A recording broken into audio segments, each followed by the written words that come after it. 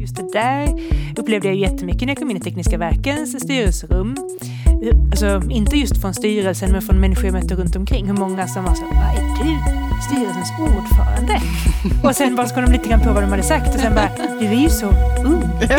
Och bara, ja. Du lyssnar på Under skinnet, en podd om ledarskap med Johanna Palmer och Anna Lindberg. Producerad i samarbete med konsultbolaget Based on People. Hej Anna! Hej Johanna! Hej, kul att se dig. Ja, detsamma. Ja. Så sjukt nice dag idag. Ja, det är det verkligen på den här dagen vi spelar in. Det är så skönt. Det är riktigt mycket solsken som strålar in genom fönstren. Ja. Man skulle nästan kunna säga att det är lite väl lustigt väder. Ja, för att göra en liten P3-övergång till att vi fortsätter med våra dödssynder. Och idag ska vi prata om vällust. Mm. Vad har du för relation till vällust? Till vällust? Alltså, det är ju inget ord man använder i kanske sitt dagliga språk så jättemycket. Liksom, hej, jag känner en sån vällust idag. Använder jag sällan. Så att, på det sättet är det ju lite apart. Men jag tänker liksom det sinnliga, det sensuella, njutning, att använda hela kroppen. Och det har jag funderat ganska mycket kring. Och faktiskt även när det gäller arbetslivet. Liksom att arbetslivet är ju inte skilt från det vanliga livet. På så sätt att man är ju faktiskt en hel varelse även när man jobbar. Mm. Med hela sin kropp också. Och kan ju uppleva både njutning och frustration och lite allt möjligt. Så att jag tycker det finns... Det är... Ja, men det är ett spännande begrepp liksom, utifrån det sensuella njutningen. Sen tänker jag att när det gäller vällust och ledarskap så tänker jag att där kommer vi tillbaka till det här att det handlar lite grann om makt. Makt och njutning. Alltså att sätta de två orden bredvid varandra får mig få ganska mycket associationer. Som jag tänker att vi kan prata mer om. Njuta av att ha makt. Njuta av att ha makt, att missbruka makt för egen njutning eller... Ja, men vi kan återkomma till det. Mm. Jättebra. Jag tycker du själv? Nej, men först, det är lite svårt att tänka på ordet vällust utan att tänka på mer om kroppsliga, kanske rent av lite mer kötsliga lustar. De erotiska lustarna. Ja, lite så faktiskt. Det är kanske inte riktigt den podden vi ska göra, men man kanske... Så gör vi precis just det. Ja, nu har vi ju kommit igång. Ja, visst. Ja. Men precis, man kan prata om ledarskapet och vällusten och vad som faktiskt känns bra i ledarskapet och vad man kan hitta för vällust i ens eget ledarskap. Och vi har faktiskt en gäst idag, Anna. Oh yes, we do. Och det här är en gäst som jag ser fram jättemycket emot att få prata med. Det är en miljöpartist. Det blir så här 5 poäng här nu. Ingen vet vem som sitter i soffan utan vi. Exakt. Hon är heltidspolitiker. Hon var förra mandatperioden ordförande för Tekniska Verken här i Linköping som är ett stort kommunalt bolag. Det är ett enormt stort kommunalt bolag. Och hon är gruppledare för Miljöpartiet. Och hon heter Rebecka Hovenberg. Varmt välkommen hit. Tack så hemskt mycket. Vad roligt det är att vara här. Och vad glad jag blev att ni bjöd in mig, ska jag börja med att säga. Ja, kul. Är det någonting du vill lägga till om den här lilla 5-poängaren till beskrivning? Jag sitter ju fortfarande i Tekniska Verkens styrelse fast nu som vice ordförande kan man väl lägga till nu. Så jag har lite aktuell ledarskapserfarenhet också. Ja. Men annars tyckte jag att det var väldigt bra. För att gå rakt på, hur är det? Att först var vi ordförande och sen får man vara vice ordförande. Det här med kommunala styrelser kan vi göra en egen podd om. Men hur är det att liksom rotera plats sådär? Nej, men det funkar faktiskt väldigt bra nu för att jag och Gösta som är ordförande nu, vi kommer väldigt bra överens. Så han var vice ordförande förut och han hade gjort samma resa innan. Yeah. Och vi har samarbetat är ju superbra. Men samtidigt är det ju med en viss sorg för jag älskade att vara ordförande för Tekniska Verken. Det är det roligaste jag gjort i hela mitt liv. Och då måste man ju då fråga, eftersom vi nu då pratar om vällust och njutning och makt. Var det så, tror du, att det var alltså att känslan av att få ha den makten? Var det som var roligt? Eller vad var det som var roligt? Ja, men kanske lite. Alltså jag tror att jag är ju, förutom att då sitta i styrelsen Tekniska Verken, så är jag ju också heltidspolitiker. Och ni har ju helt rätt i att det är ju någonting, kopplingen mellan makt och njutning som absolut är där. Och kanske, jag vet inte om det är så mycket att man får vara den som bestämmer, som att man får vara med i de här sammanhangen. Men också naturligtvis att man kan påverka. Så är det ju verkligen. Jag får vara med och bidra, och också den här nästan lite så utomkroppsliga erfarenhet eller känslan jag kunde få i början av att här sitter jag tillsammans med vd på Tekniska Verken och finansdirektören på Tekniska Verken och drar upp de strategiska riktlinjerna för det här bolaget. Alltså det var ju sån här, alltså jag nästan skulle se det utifrån. Så enormt häftig känsla att jag får vara med om det här. Det är en rätt cool. Jag tänker det är ganska få som får göra den resan, att man kommer från... Visst, du hade inte så jättemycket styrelseerfarenhet innan, eller hur? Nej, jag har suttit i 2 bolagsstyrelser innan. Men det som gjorde att jag fick det här uppdraget, var ju för att jag var engagerad i Miljöpartiet. Och blev det också miljökommunalråd och ordförande i Tekniska Verken. Det blev jag ju samtidigt. Och att det är en politiskt tillsatt uppdrag helt enkelt. Så innan dess var jag miljökonsult. Ja. Men det är ju alltså en cool grej som sagt att komma från att då komma in och vara ordförande i ett miljardbolag liksom, som dessutom har jättemycket impact på människors dagliga liv. Så det kan jag förstå att det är så här lite utomkroppsligt. Ja, verkligen. Ja, verkligen. Visst, och också att vara med om de här, ett av mina starkaste minnen från när jag var ordförande var när jag stod på scen på Energi 2018 kan vara det nog. Och pratade inför 300-400 personer som är så här vd, ordförande, alla de liksom högst uppsatta i hela energibranschen på den stora energikonferensen. Och så stod jag där och berättade om ledarskap. Och man liksom var, är jag ens med om det här? Och de spelade någon sån här, riktigt när jag gick på podiet, en sån riktig kamplåt liksom. Så ja, men du vet, man får ju säga, jag får gåshud bara jag tänker på det. Så där var det ju absolut den här kopplingen också till en enorm känsla av vällust. Ja. Men hur tänker vi kring vällust i ledarskapet då? Hur kan vällust, vad finns det för vällust i ledarskapet? Du var inne på en här att liksom känna makten rusar i ådrorna eller att vara med i de stora sammanhangen. Vad kan det mer vara? Alltså det jag tänker, det är ju vällust, men överhuvudtaget att ha ett lustdrivet ledarskap och också hur man bygger, alltså hur man relationen med sina medarbetare. Och att liksom bygga en relationer som baseras på att vi har det tillsammans. Vi har lust i det vi gör. I motsats till att man drivs av plikt eller rädsla. Så för min del så känner jag att just att vara driven av lust, att jag vill göra det här, jag älskar att gå till jobbet, är som en sån väldigt viktig del. Och att också då kunna fortplantera det, eller så, sprida det vidare till dem jag samarbetar med, eller mina medarbetare, är jätteviktigt. Har du något konkret exempel på där du känner så här, men här har jag verkligen bidragit med lust? Men jag tror att för mig så hänger nog lust och kreativitet tätt ihop. Och då för min del så handlar det mycket, tror jag, om att liksom lyssna på mina medarbetare. Vad vill du? Alltså vad känner du för? Vad vill du göra? Och få det att blomma. Och det har jag liksom, ja, men det försöker jag nog göra varje dag, tror jag. Alltså liksom jag har ju nu leder jag ju en grupp av människor, alltså Miljöpartiets kommunfullmäktigegrupp, och även min politiska sekreterare är ju de jag leder just för tillfället. Och att de får liksom dra och driva de frågorna som de vill driva, som de känner för att driva, som de har lust med. Det känns jätteviktigt, för då blir det också en helt annan nerv i det, tycker jag. Vi pratade om något liknande i morse, Anna. Vi pratade om vårt lilla gemensamma projekt, den här podden. Att, hur vi delar upp uppgifter oss emellan när vi gör den här podden. Vilket är ett mikroexempel, men ändå. Och vi kom just överens om att vi låter varandra göra det som den har lust till.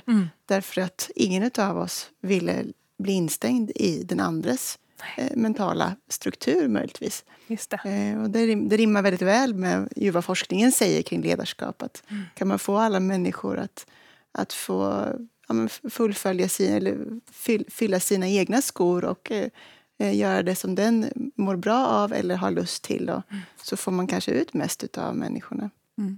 Ja, men jag tänker nog som ni, liksom, att det finns någonting väldigt starkt i att kunna använda sig av lust, liksom, både av sin egen lust och av andras lust. Det är klart att saker och ting går lättare då när människor har lust. Och samtidigt så tänker jag att det finns en dimension av lust och vällust som är i alla fall hur jag tolkar det, som är liksom, eller för mig i alla fall, att lust inte bara är någonting som jag känner att jag som ledare bara kan koppla på till 100% och ge mig hän i, utan det finns någon form av begränsning. Jag vet inte, vad säger du, Rebecka? Förstår du vad jag är ute efter, och kan du identifiera det med? Ja, och det som jag associerade till också är ju det här med att, som jag kan känna som ledare, för det som jag vill kunna göra ganska mycket som ledare, det är ju att få mina medarbetares idéer att blomma. Fast ibland så måste man ju sätta gränser. För ibland så är det ju så här, nej, det där kommer inte bli något bra, eller det där tror inte jag på. Och att kunna balansera det kan ju vara, för ifall mitt ledarskap går ut på att jag vill få människor att flyga och blomma, och sen fast ibland måste jag sätta ner gränserna. Och att hitta den balansen, det kan ju vara en utmaning, tycker jag. Och just tydligheten då, vad kommer att få flyga här, och vad måste vi faktiskt dra en gräns.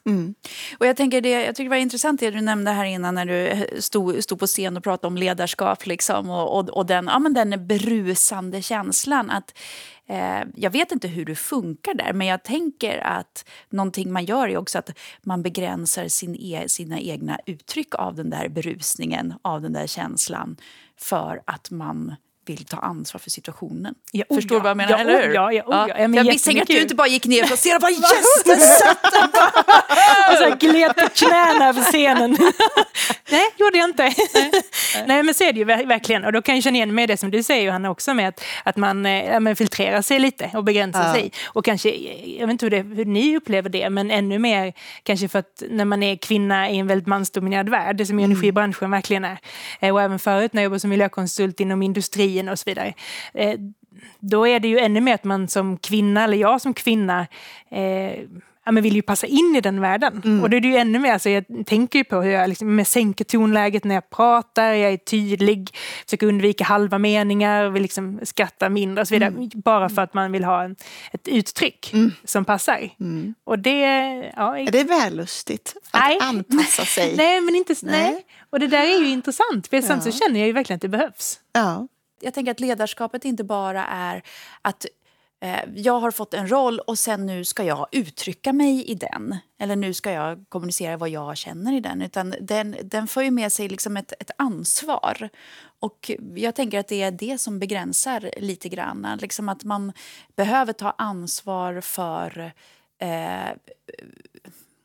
det här kan ju låta helt knäppt, men jag tror ändå det är det jag försöker säga.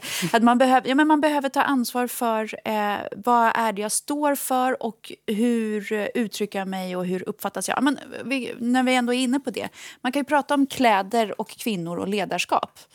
Ni vet Angela Merkel som har en jätteurringning och så blir det så här det var det 15 år sedan eller någonting, men jag kommer ju fortfarande ihåg den där bilden. Eller Finlands Ja, just det. Det var den där bilden samma... med när man bara hade någon kavaj och och det blev jättemycket skrivet. Ja, men exakt. Och jag tänker, jag vill inte sitta här och moralisera över hur kvinnor klär sig, men om jag utgår från mig själv, hur jag själv har tänkt i såna här sammanhang, så tänker jag så här att det viktiga är om jag ska in i en styrelserum eller ledningsgrupp eller prata inför folk och så här, det viktiga i det här läget är att folk hör vad jag säger liksom.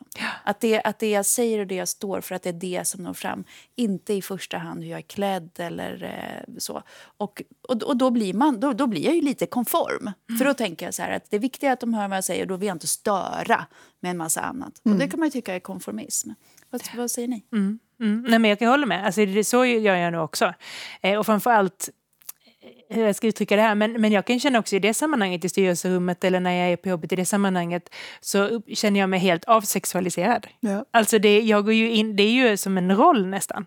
Och det är fortfarande jag, men jag tar ju helt bort det här momentet att jag är kvinna och liksom inte sänder några signaler uttaget, utan nu är jag ju här som superprofessionell. Och det har jag känt jätteviktigt också för att bli tagen på allvar. Ja, det där är spännande. Det där med att bli tagen på allvar. Vad säger du, Johanna? Vad har du liksom? Lång suck.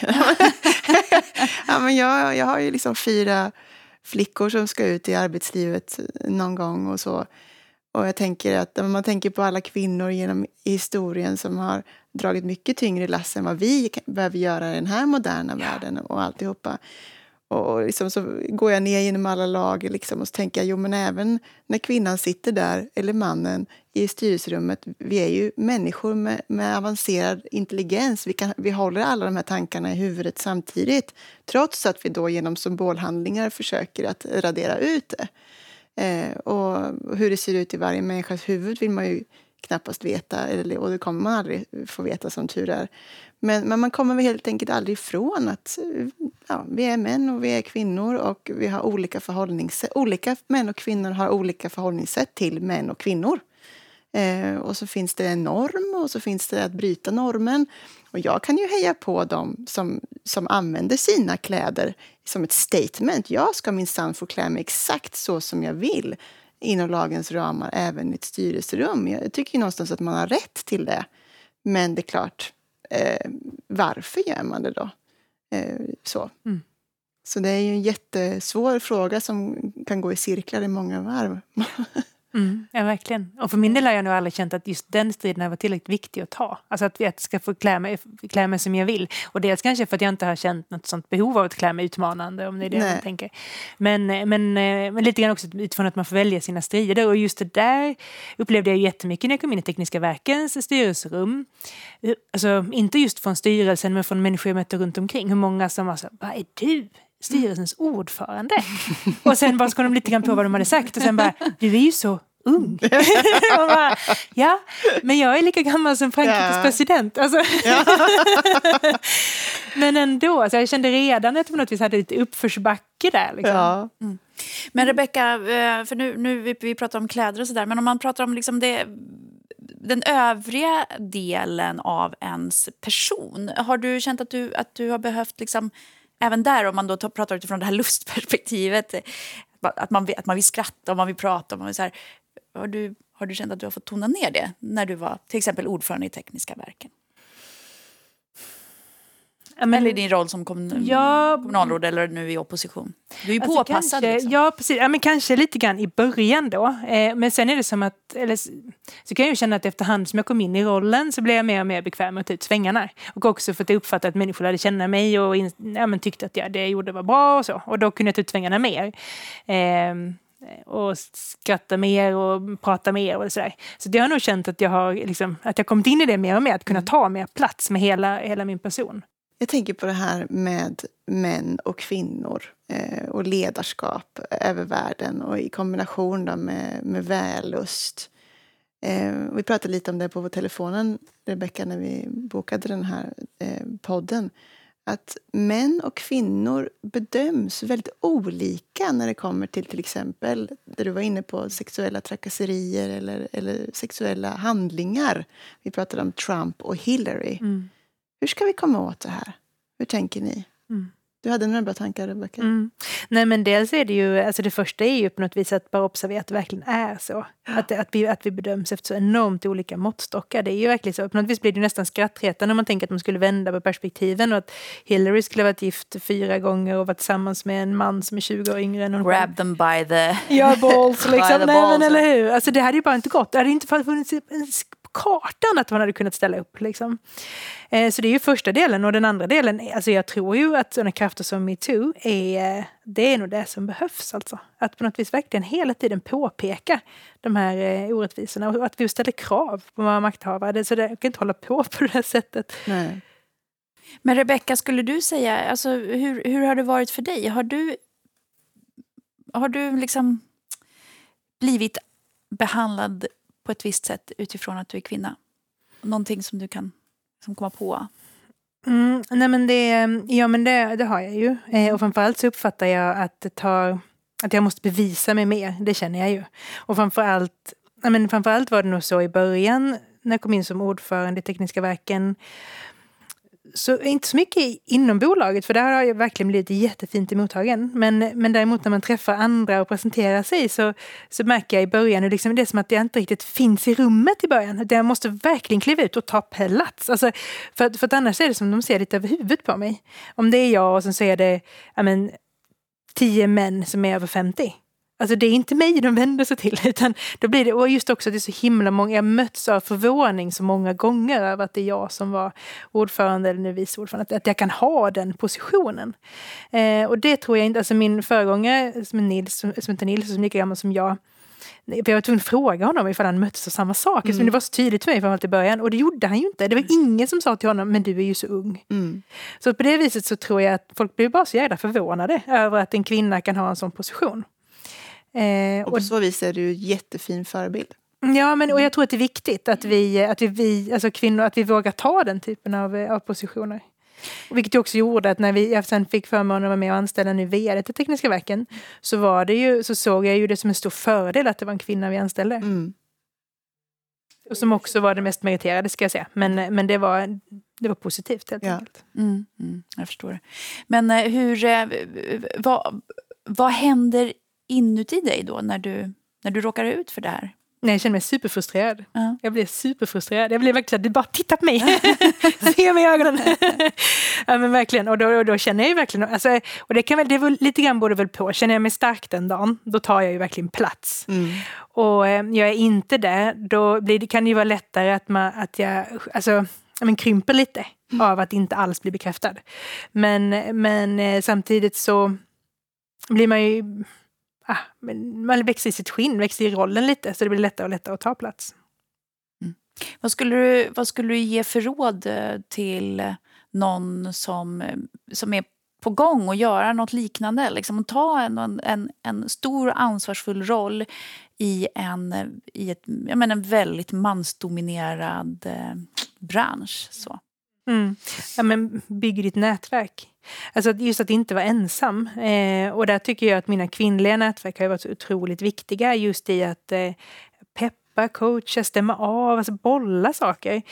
Och också bli så här, men bekräfta det att händer det här eller är jag helt dum i huvudet? Alltså bara för att uppfatta jag det här rätt? Hur såg du det? Och att just att bygga upp de här nätverken med kvinnor som jag, och det måste inte bara vara kvinnor, men i mitt fall har det varit mycket kvinnor som jag känner boostar mig och alltså höjer mig. Och som jag kan höja och hjälpa och stötta. Så just de här nätverken har ju varit fantastiskt viktiga. Alltså ha någonstans där du får energi. Så. Jag tänkte på en fråga inför den här podden. Att det är något som är lite spännande att höra vad ni har för några erfarenheter kring, är ju just vällust när det handlar om mer kärlek och kanske kärlek på jobbet. Då börjar ju den här vällusten, den privata vällusten, krocka med kanske det ansvar man har i en roll eller för ett företag eller inför en styrelse. Har ni varit med om det, att det har varit kärlek på jobbet, och hur har ni hanterat det? Ja, alltså jag har inte varit med om det personligen, men jag har varit i en arbetsgrupp där det har hänt, och det blir ju stökigt. Ja. det måste man ju säga. Det där är ju svårt. Samtidigt så är det ju ett av de vanliga sätten folk träffas på. Man träffar ju sin respektive på jobbet. Ja. Det är ju nästan så i väldigt många fall. Liksom. Ja. Vad hände då? Hur hanterar ni det? Nej, men just i det fallet, och det här är många år sedan och det är inte ett Linköpingsbaserat företag, ska jag säga. Men där var det en av cheferna som hade en relation med en av medarbetarna, och det där blev ju svårt att hantera, för att det var så svårt, informationsflödet blev väldigt svårt helt enkelt. Så det fick sluta med att den medarbetaren fick gå. Ja. Hon som var lägst i rang, hon var lägst, chefen stannade. För det har jag hört att det är vissa företag som har ordnat det så att den som är högst i rang får gå. Det hade ju varit elegant i så fall. Men hon fick gå och hon var lägst i rang. Ja, okej. Du Anna, du måste ha massa exempel från er stora koncern. Ja, men jag tror den branschen är ju väldigt mycket en sån där folk har träffat varandra på jobbet. Alltså verkligen. Ni älskar lite mer än alla andra. Ja, faktiskt. Det är bara en massa kufar, så det är ingen annan som har. Nej, men så här, jag och min man har jobbat på samma företag. Just ganska i många år. Och vi var gifta innan vi kom till det här företaget. Men sen så gjorde jag liksom en karriär som gjorde att jag till slut blev vd för det här bolaget. Och det har inte bara varit enkelt. Nej. Så är det. Det har krävt jättemycket integritet av oss båda. Vilket gör att det finns en massa saker som vi inte har kunnat prata om hemma. En massa saker som man kanske skulle vilja prata om, men som man inte kan prata om. Och den är ju jobbig, för då tar man ju med sig sina roller hem. Och det vill man ju helst inte behöva göra. Så att, hur har det påverkat er då?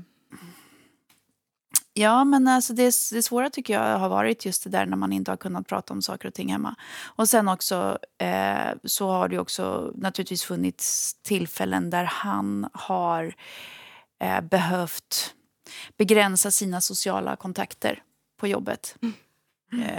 Folk går ut och äter lunch, men inte han.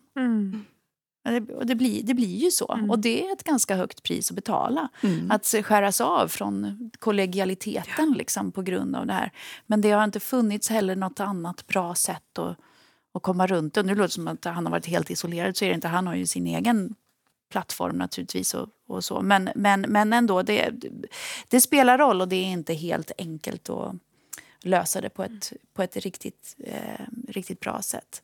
Så jag har alltid tidigare varit så här ganska liberalt sinnad när det gäller sånt där. Att folk är vuxna och man ska inte moralisera. Liksom. Blir folk kära på jobbet, då är det ju så. Då, vad ska man göra? Liksom. Men jag har nog blivit mer och mer liksom, så att det är många saker som blir lite knepigare. Liksom. Vad säger du? Nej, men jag har faktiskt inget bra exempel. Jag har ju varit ihop med min man i 100 år. Så vi har aldrig haft möjlighet att jobba på samma ställe. Så liksom, det är inte så kul. Vi har inte så många roliga historier där. Och egentligen inte varit med om det i arbetslivet heller på nära håll. Men däremot har jag sådär i nästa ring som jag var med om ett sånt exempel. Och det är klart att även om ett par som är tillsammans kommer till jobbet och gör sitt bästa att göra sken om att man inte har åkt bilen dit ihop, att man inte vet vad man ska äta till middag tillsammans. Så det märks ju det lilla liksom. Det märks ju en liten man klappar till på någon på ett sätt som man inte gör i en vanlig professionell relation. Så det är ju förmodligen väldigt svårt att jobba nära varandra och ha en privat relation. Såvida det inte är ett familjeföretag, så är ju nära på flera håll. Men då är det inbyggt i strukturen från början att vi är familjen, och ska du jobba här så måste du liksom digga familjen och gilla familjen och förhålla dig till att vi är en familj. Men just där när det uppkommer en relation som sen alla då ska försöka förhålla sig till, det blir ju ofta stökigt. Men det är klart, det finns också säkert jättebra exempel, vilket ni då verkar ha varit, Anna. Alltså, företaget är tillräckligt stort så man kan helt enkelt vara på lite olika plattformar, och det funkar alldeles utmärkt. Precis. Men hur ser det ut i politiken liksom? Alltså det mest spännande som kan hända i politiken, och det händer ju faktiskt både nu och då, det är ju att folk blir tillsammans över partigränserna. Ja, det var så spännande. Och det kan ju helt klart ställa till det. Jag har ju ett par sådana i vårt parti, och då gäller det ju verkligen att man bestämmer sig för, som du var inne på förut, att vissa saker, vi kan inte prata om det här hemma. För att man har ju alltid hemligheter inom ett parti. Det här är vår strategi framåt, eller så här ska vi tycka den här frågan. Och det går ju liksom inte att det läcker så här vid någons köksbord. Och så där vet jag att där har de ju verkligen fått bestämma sig för att vi kan inte prata om de här sakerna. Och det är ju klart att man som gruppledare får fundera på, men kan man ge all information till den här personen då? Hur ska jag tänka kring det? Och att man får vara väldigt öppen. Vilket jag har varit i de fallen. Man var väldigt öppen med liksom, hur jobbar vi nu? Hur hanterar vi det här? För det är ju, samtidigt så är det ju ganska vanligt att folk träffas på det viset. Och det är ju svårt också att säga att du kan inte vara tillsammans med en person. Det går ju inte. Att man får hitta ett sätt att jobba runt det. Men sen vet jag att alltså, på riksnivå så är det ju en socialdemokrat och en sverigedemokrat som är tillsammans, och då blir socialdemokraten utskickad ur partiet. Så kan det ju vara också ske. Men vi har inte haft några sådana fall hos oss. Ingen som har gått så totalt över skacklarna partimässigt. Hur tror du skulle hantera det? Om det blev så, alltså att ett parti som ändå står ganska långt, alltså långt ifrån på riktigt liksom. Nej, men jag skulle nog ha den diskussionen kring hur jobbar vi nu. Men jag skulle ju inte föreslå att någon person blev utesluten. Det har jag svårt att se för mig. Men däremot verkligen jobba hårt med gränsdragningarna. Alltså hur ska vi jobba med information nu? Och kanske också lite fundera över vilken information jag ger till vilka personer. Visst. Jag tänker också att det är... Jag har en känsla av att saker och ting har förändrats, och att det är... Jag vet inte, jag har lite så här kanske fördomar om hur många företag och organisationer såg ut på 70 70, 80, 90-talen att det var mer blötare fester och mer halabaloo. Blöta fester. Nej, men alltså lite så att en känsla, eller om man pratar för mediebranschen som jag ju kan mest, så tror jag att det har professionaliserats. Alltså det är lite mindre familjärt idag. Och det tänker jag är bra på det stora hela. Jag vet inte hur det är, men jag misstänker att politiken att det har varit lite liknande, eller? Ja, alltså inom politiken så har vi ju väldigt sällan några fester. Alltså just utifrån att det är bevakat av en helt annat perspektiv. Vi ska inte hålla på festa på skattemedel. Det blir en korrenrubrik direkt, kan jag säga. Det blir det, minsann. Men så därför är det ju väldigt uppstyrt fast av andra skäl. Men det kan ju se på Tekniska verken till exempel. Eller när frågan om vad uppfattas som sexuella trakasserier har ju också haft en helt annan diskussion de senaste åren. Sen Me Too. Ja, men verkligen. Som ju aktualiserade det. Och det har i sin tur ju lett till att folk har blivit mer professionaliserats. Därför att saker som kanske inte uppfattas som ni vet, man skrattade bort på ett annat sätt för att inte skrattas bort längre. Och det gör ju också att festerna är mindre blöta. Folk, tror jag, i alla läger är mer uppmärksammade på vad är det som händer. Vem gör vad och vad säger man och så. Så att där tycker jag att det har skett en förändring. Vad tänker ni? Vad är egentligen ett jämställt ledarskap? Anna, vad tänker du? Jag tänkte att Rebecca kan få svara först. Det var svårt. Men jag tycker den här är svår. Så jag är jätteintresserad av att höra vad du har att säga. Kan jag sitta och nicka bara. Ja, men jag håller med om att det där är ju en väldigt svår fråga. Och också därför att man behöver vara ganska så självkritisk kanske. Därför att vi är ju alla delar av samma normer som resten av samhället. Och det är lätt att man inte är speciellt jämställd i sitt ledarskap. Men det jag tänker egentligen, som är min utopi när jag tänker på jämställd ledarskap, det är ju att på något vis låta alla bidra med det som är deras styrkor. Och inte så att tänka på något sätt att om man då tänker så, den manliga begreppsvärlden skulle vara bättre så att kvinnorna ska försöka bli mer på det sättet, utan däremot att vad är din styrka, Johanna, och din styrka, Anna, liksom, och sen så hur bygger vi det här teamet tillsammans utifrån det, oavsett om man är man eller kvinna. Det är väl det som är min som jag skulle vilja att det var, men sen så tror jag att vi alla egentligen kan falla i den där fällan ibland, att man värderar upp vissa egenskaper utifrån ett manligt kvinnligt perspektiv. Vad tänker ni? Nu är jag nyfiken. Nej, men jag tror verkligen att du har rätt. Jag funderar på den där frågan. Liksom, vad är ett jämställt ledarskap? Hur skulle jag som ledare leda på ett jämställt sätt? Och då tänker jag att jag är lite inne på det du pratar om. Det här att, så här, på vilket sätt skulle jag kunna bidra till en verkligen på djupet fungerande meritokrati på något sätt. Eller en på djupet fungerande mänsklig sammansättning i en grupp där kön, etnicitet, bakgrund är oväsentlig, för vi är ju här för att göra ett jobb och det är det som är. Men om jag tänker så här, alltså rent konkret, säg att man har en superduktig kvinnlig medarbetare som absolut borde bli chef, men som klär sig vulgärt.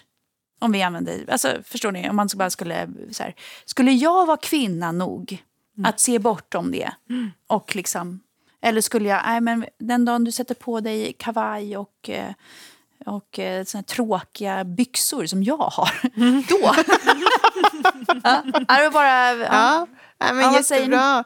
Nej, alltså jag hoppas ju att jag skulle vara kvinna nog att se bortom det. Men det är klart, sen kan man ju då hamna i situationer som kan komplicera den där bilden.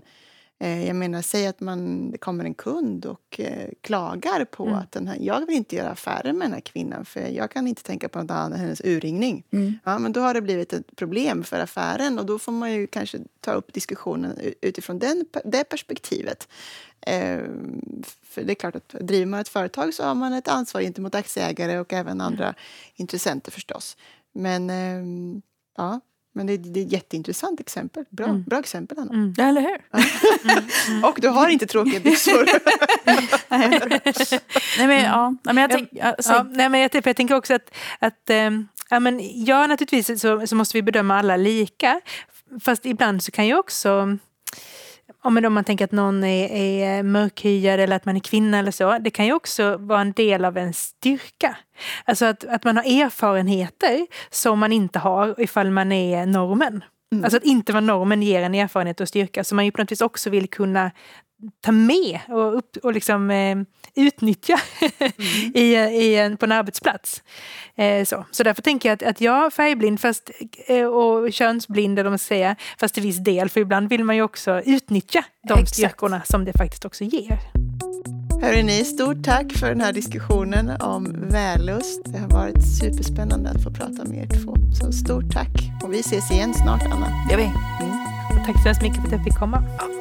Kul att du var med.